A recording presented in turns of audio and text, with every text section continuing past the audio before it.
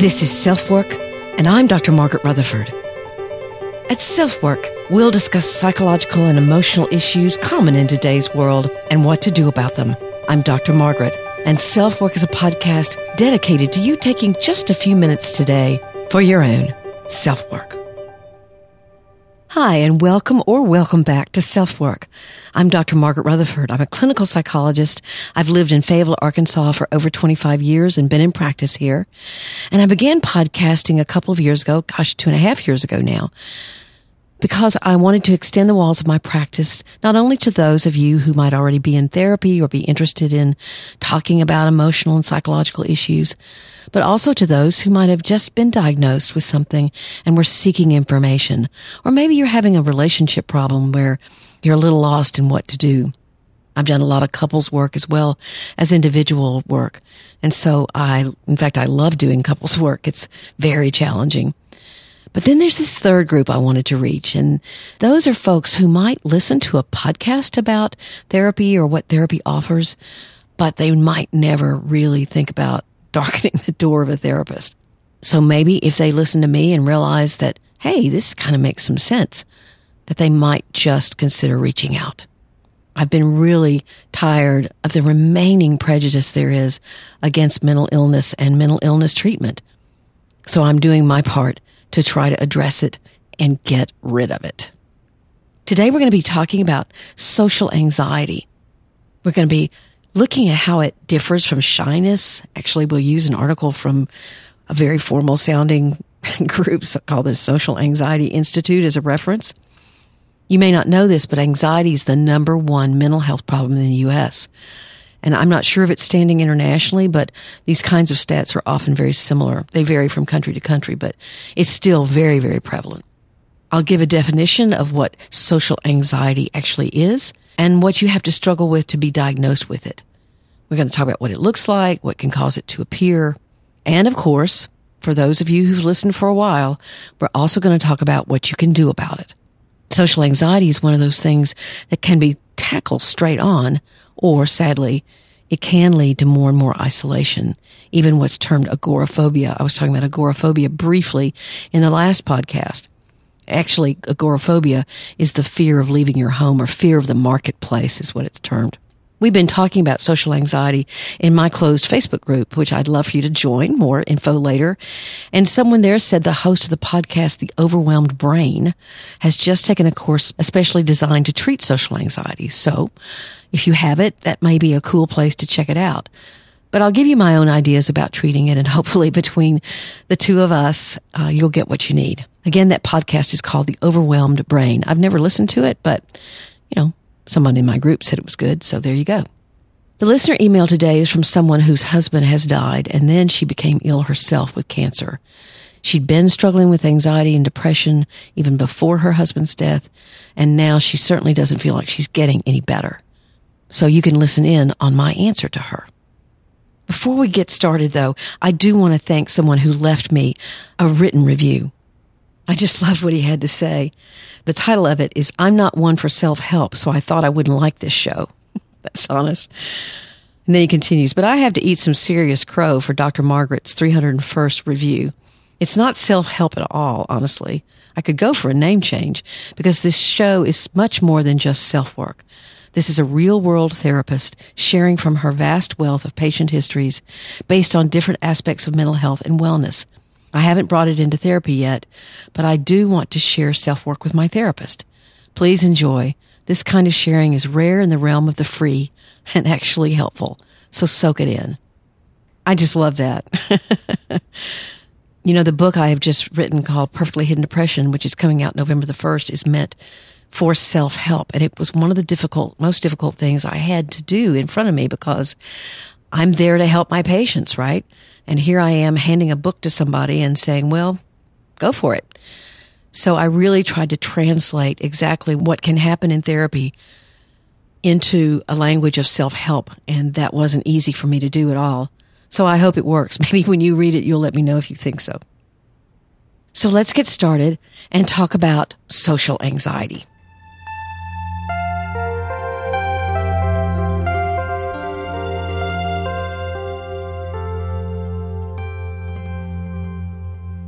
In 1980, the term social phobia appeared in the diagnostic manual, and there's been a lot of confusion as to the differences between shyness and what's now called social anxiety disorder. It's no longer called social phobia. And there are huge differences. So in an article quoted in the Social Anxiety Institute, they summarize the differences. It's not true, for example, that all people with social anxiety disorder are shy. I have personally worked with many people with personalities that were extroverted, but had social anxiety. Social anxiety held them back and restricted them from doing what they wanted to do in life. And when they overcame that anxiety, they found they enjoyed being the center of attention or even the life of the party. But this article points out that the whole question of whether this was some version of shyness or a more severe version of shyness was because people were afraid that you could over or underdiagnose social anxiety. But shyness is a personality trait. It is not mental illness. In fact, if you treat shyness as a disorder, you're going to stereotype shy people.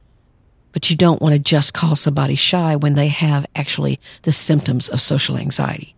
So what are the differences? Shyness is being anxious or withdrawing from social interactions or being nervous about whether or not you're being evaluated. Shyness is normal. It's a personality characteristic like being chatty or being impatient. Social anxiety disorder means that you have a significant amount of fear, embarrassment, or even humiliation in social situations where you feel like maybe you even have to perform, to a point where the person who has it often avoids these situations entirely or will endure them with a high level of distress. These are people who cannot go to a social occasion without having a couple of drinks or downing a benzodiazepine like Xanax or Valium. Or they say they'll show up to a barbecue, but then they find excuses not to go. They may really want to go and participate. They may love the people giving it or just love barbecue. But they are simply scared that they'll be embarrassed or somehow look foolish. It's irrational fear, and it's not considered normal. You know, it's pointed out sometimes that shy people may even prefer to remain quiet and not to draw attention to themselves. So let's talk about what you have to have happening to be diagnosed with social anxiety. I remember someone I worked with years ago was a young man who'd spend hours after going to a party going over every word of every conversation he'd had to see if there were signs that he'd been offensive or hurtful, or if he'd said something he needed to apologize for. He definitely had social anxiety. You know, this may be a tangent, but I get a little concerned about things like Uber Eats or ordering groceries online without ever needing to go to the store, or at least needing to go into the store. And all those things are great for people with busy lives, but if you have social anxiety, you may overuse things like that so you can avoid living just a normal life. I looked up the Mayo Clinic site on social anxiety, and here's what they said. Here are the symptoms. Fear of situations in which you may be judged. Again, that might be you fearing you're going to be judged, but you're really not going to be judged. You just feel that way. You worry about embarrassing or humiliating yourself. You have an intense fear of interacting or talking with strangers. You fear that others will see that you look anxious. You fear the physical symptoms that may cause you embarrassment, such as blushing, sweating, trembling, or having a shaking voice. Some people have rosacea that appears when they get nervous. Their skin gets real blotchy and red. Avoiding doing things or speaking to people out of the fear of embarrassment. Avoiding situations where you might be the center of attention, like having a podcast. Having anxiety in anticipation of a feared activity or event. Or enduring a social situation with intense fear or anxiety. Gosh, there are a lot of symptoms. Spending time after a social situation analyzing your performance. That's what my young male client did. And identifying flaws in your interactions. And then the last one is expecting the worst possible consequences from a negative experience during a social situation. So let's say you call somebody by the wrong name. And then you think, they will never talk to me again. They are probably so mad at me. They were embarrassed that I called them another name. Oh my gosh, what am I going to do? I did that actually with a patient one time. I'd written his name down as, let's say, John, when I interviewed him on the phone, and he came in, and I really didn't look at his paperwork too carefully. And 3 or 4 sessions along, I'd called him John this and John that. And he looked at me and said, Margaret, I need to tell you something. I said, what? He goes, my name is James. or Jonas or something. I can't remember what his name was. I went, oh my gosh, why didn't you tell me? He goes, well, it was a little embarrassing. I can't remember if he had social anxiety. I was the one who should have had the social anxiety. Now, I do have what's called the performance type of social anxiety, which I've talked about in several episodes here at SelfWork. I don't like the spotlight being on me, and it's kind of ironic for someone who's been putting herself out there on social media for 6.5 years. Even my son, who of course knew I'd begun blogging, said, Mom, you're so introverted. I can't believe you're doing this. So I'm one of those people who has social anxiety, and I am more introverted than extroverted, but I do like to go and do. And I like what I'm doing now on this podcast. So maybe I'm going to get nervous from time to time, but I still do it.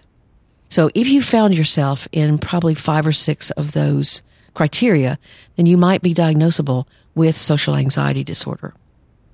If when you're in public, you blush, your heart races, you tremble, you sweat, you have an upset stomach or even nausea, you can't get your breath, you're dizzy, you feel like your mind has gone blank, you have muscle tension, those are the signs of social anxiety. They're also the signs of a panic attack. And panic disorder is different from social anxiety, but you can have panic in social anxiety. A lot of people with panic disorder are not socially anxious. So there are some distinctions there. I have several patients with social anxiety. For example, they don't look at me during the session, but gaze out of the window as they talk. So I don't call them on that. I just allow them to do it and gently urge them to look at me as it can happen naturally. I do point it out to them kindly and gently, of course, and they say, it just makes me too nervous to look at you. So what's hard for people with social anxiety? They're really fairly common things. Not interacting with unfamiliar people or strangers. It's hard to go to a party or social gathering. It's hard to go to work or school. You have trouble starting conversations. Again, the eye contact can be minimal. Going on a date? Ooh, that's really tough. Entering a room in which people are already seated, and so you feel like they all look up at you at the same time. If you've ever been to a wedding or a funeral or something when that happens. It's even better when the only seat available is right in the middle. Returning items to a store is difficult. Eating in front of others can be difficult. And here's one, using a public restroom. There are people who cannot do that. Not for sanitation reasons or something. It makes them socially anxious. So again, with the Mayo Clinic's help, what may cause social anxiety to occur? It's probably a mixture of both genetic and learned kinds of things, developmental kinds of things, experiential kinds of things. But like all forms of anxiety, you're more likely to have social anxiety if your parents or siblings have the condition. Now, again, this may be because you were taught and it was shown to you that being out in public is a scary thing. So that can be learned, right? But also the relationship is strong enough that most researchers believe that there's also a genetic influence. If you've been teased, bullied, rejected, ridiculed, you also may be prone to social anxiety disorder. This is very obvious. Or if you've had trauma or abuse, family conflict, again, you may have handled that by isolating and becoming anxious. With children who are more timid or withdrawn when facing new situations may develop social anxiety, but they may not. If suddenly you have a new demand socially or at work, the disorder usually starts as a teenager, but sometimes when you're given a task that you were not prepared for or you don't know if you have the skills for, it can trigger social anxiety. And then if you have an appearance or a condition that draws attention, some kind of disfigurement or stuttering or tremors, it increases your self-consciousness and can trigger, therefore, social anxiety disorder. So I hope that's made it more clear, but then again, what can you do about it? I have 6 things here that I want to discuss with you. The first one is something that's worked quite successfully for me within the last few years, is meditation. Meditation teaches you to note a feeling, but not to emotionally fuel it. And it can really help anyone with anxiety of any kind. If you want to check it out, episode 91 is on healing shame through mindfulness. So that might be interesting for you to listen to. Mindfulness, of course, is not only changing what you do, but how you do it. And so you do everything you do very intentioned in the moment, very much in the present. All of anxiety is about living in the future. you're afraid of what you fear might happen. So meditation and mindfulness brings you into the present. And as I say, it's been very successful for me. I went to a meeting a couple of days ago, in fact, and there was a lot of tension in this meeting, and I might have taken a little bit of medication prior to that because I didn't know just how tense it was going to get, but I didn't. And I did great. I was nervous, but that's not social anxiety. Being nervous at a meeting that's going to be tense is normal. The second thing you can do is join something like a Toastmasters group. Toastmasters is a group for people who have a fear of public speaking. And it's kind of interesting. The fear of public speaking has been shown in some studies to rank much higher than actual death. People seem to really fear getting up and talking in front of people. But this kind of group works very well for just plain old anxiety. Because guess what? Everyone there is anxious. So you can practice starting conversations and eye contact. But if you don't want to join a group, something I've had people do a lot is go to the grocery store. You may think this is odd, but it's a very safe environment to practice social skills.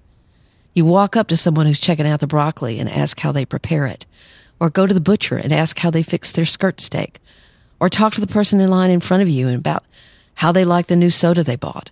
Just chatty stuff, but very difficult for anyone with social anxiety. You practice, and look for opportunities to confront your own anxiety in small ways, but then you can move on to larger ones. The third technique is therapy with a focus on decreasing self-comparison and self-consciousness. I'll have people do things that they'd never do, little things, not life-altering things. Then we work steadily toward increasing the level of discomfort and finding ways to introduce more and more ambiguity. I've talked about this before on SelfWork. These are things like going out of the house without makeup. This is somebody who really cares a lot about what they look like. To being 5 minutes late on purpose for something. You have to experience the anxiety of the quote-unquote mistake that you've made and tolerate that anxiety. This is kind of like exposure therapy, which is a fairly old technique.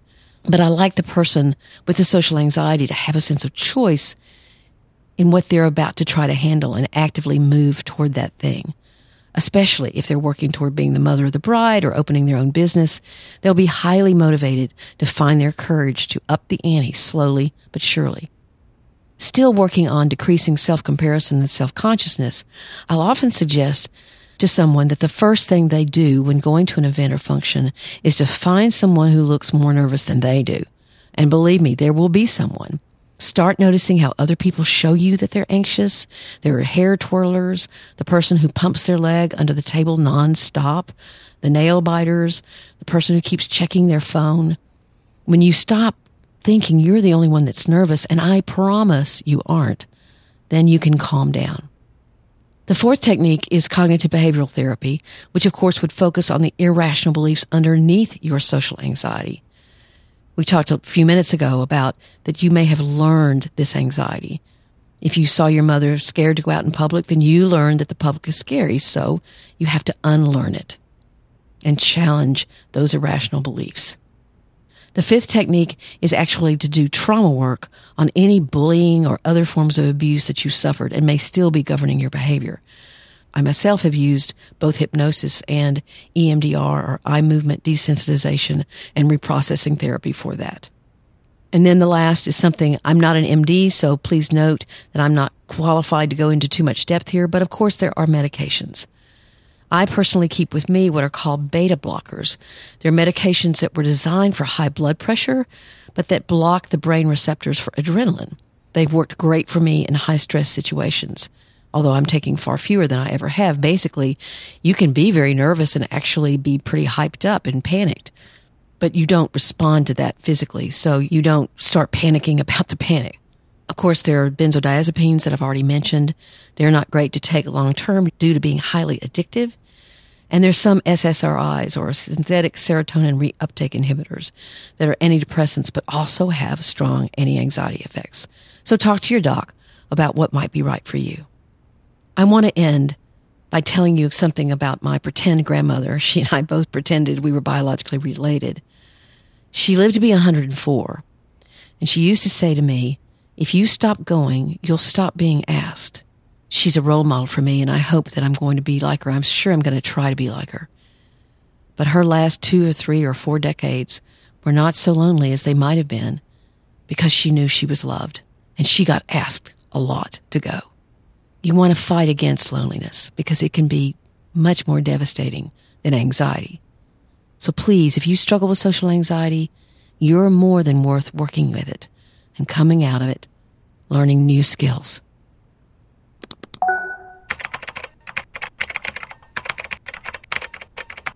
The listener email for today is short and sweet.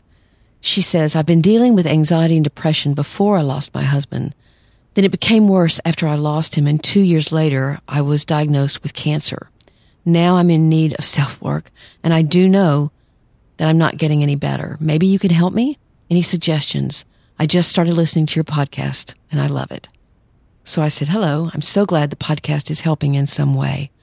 Wow, you've had a ton of loss. Not to sound like a therapist that believes every answer depends on going to therapy, but if you're not in therapy with someone who can help guide you through that grief, then I would highly recommend that you start. I'm amazed sometimes when someone tells me that they've been in therapy and that grief wasn't even mentioned. But I guess not all therapists are particularly comfortable with pain that lasts a long time and has to be very gently worked through. Sometimes family or friends can't be enough because you're afraid you're burdening them, or even they can seem uncomfortable with continuing to talk about grief. You could also go to a grief recovery group, which many therapists and churches run. You'd have to search for them online, but they're there. And obviously, if you're having flashbacks or nightmares about these losses, then going to a therapist who is certified in eye movement desensitization and reprocessing therapy, or EMDR, can be extremely helpful. But please realize you're worth living a good life, even with these losses and challenges. You faced cancer. You faced the death of your husband. Now it's time to take care of you.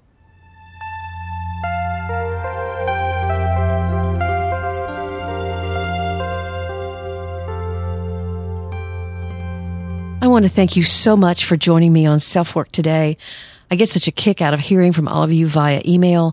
I get to know you. I get to know why you listen, what you like, what you don't like, what you want to know about, what would be a great topic in your estimation. So please write me at askdrmargaret@drmargaretrutherford.com, or go over to my website, drmargaretrutherford.com. That's creative. And subscribe there. You'll receive my weekly blog post as well as this weekly podcast. So it's a great way to kind of keep up with things without having to check the podcast. Also, if you'd leave me ratings and reviews wherever you listen, I'd so appreciate that. It's the best way that I have of people knowing how you're enjoying SelfWork, what you enjoy about it. There are thousands of you now who listen. I think perhaps by the time this is aired, SelfWork will have reached over 500,000 downloads. And I'm so blown away by that. If you leave ratings and reviews, I'd be very grateful. There are a couple of other ways of being involved in my world. Over on Instagram, I'm doing a fun little thing called What I've Learned as a Therapist, and I'm planning on writing 100 things in 100 days. So as I record this, I'm at 51. By the time this is done, I'll probably be around 60, if I make it. So we shall see. And then I also have a closed Facebook group, which is facebook.com/groups/selfwork. That's facebook.com/groups/selfwork. And I'd love to have you there. It's a closed group, so only members can see the comments. And I've got some great members from all over the world who ask questions, give comments, provide motivation for each other and support for each other. It's really a great group. And then I come and go and provide a journal prompt every week. So it's very supportive, and I'd love to have you be a part. So again, thank you so much for listening. Take very good care. I'm Dr. Margaret, and this has been SelfWork.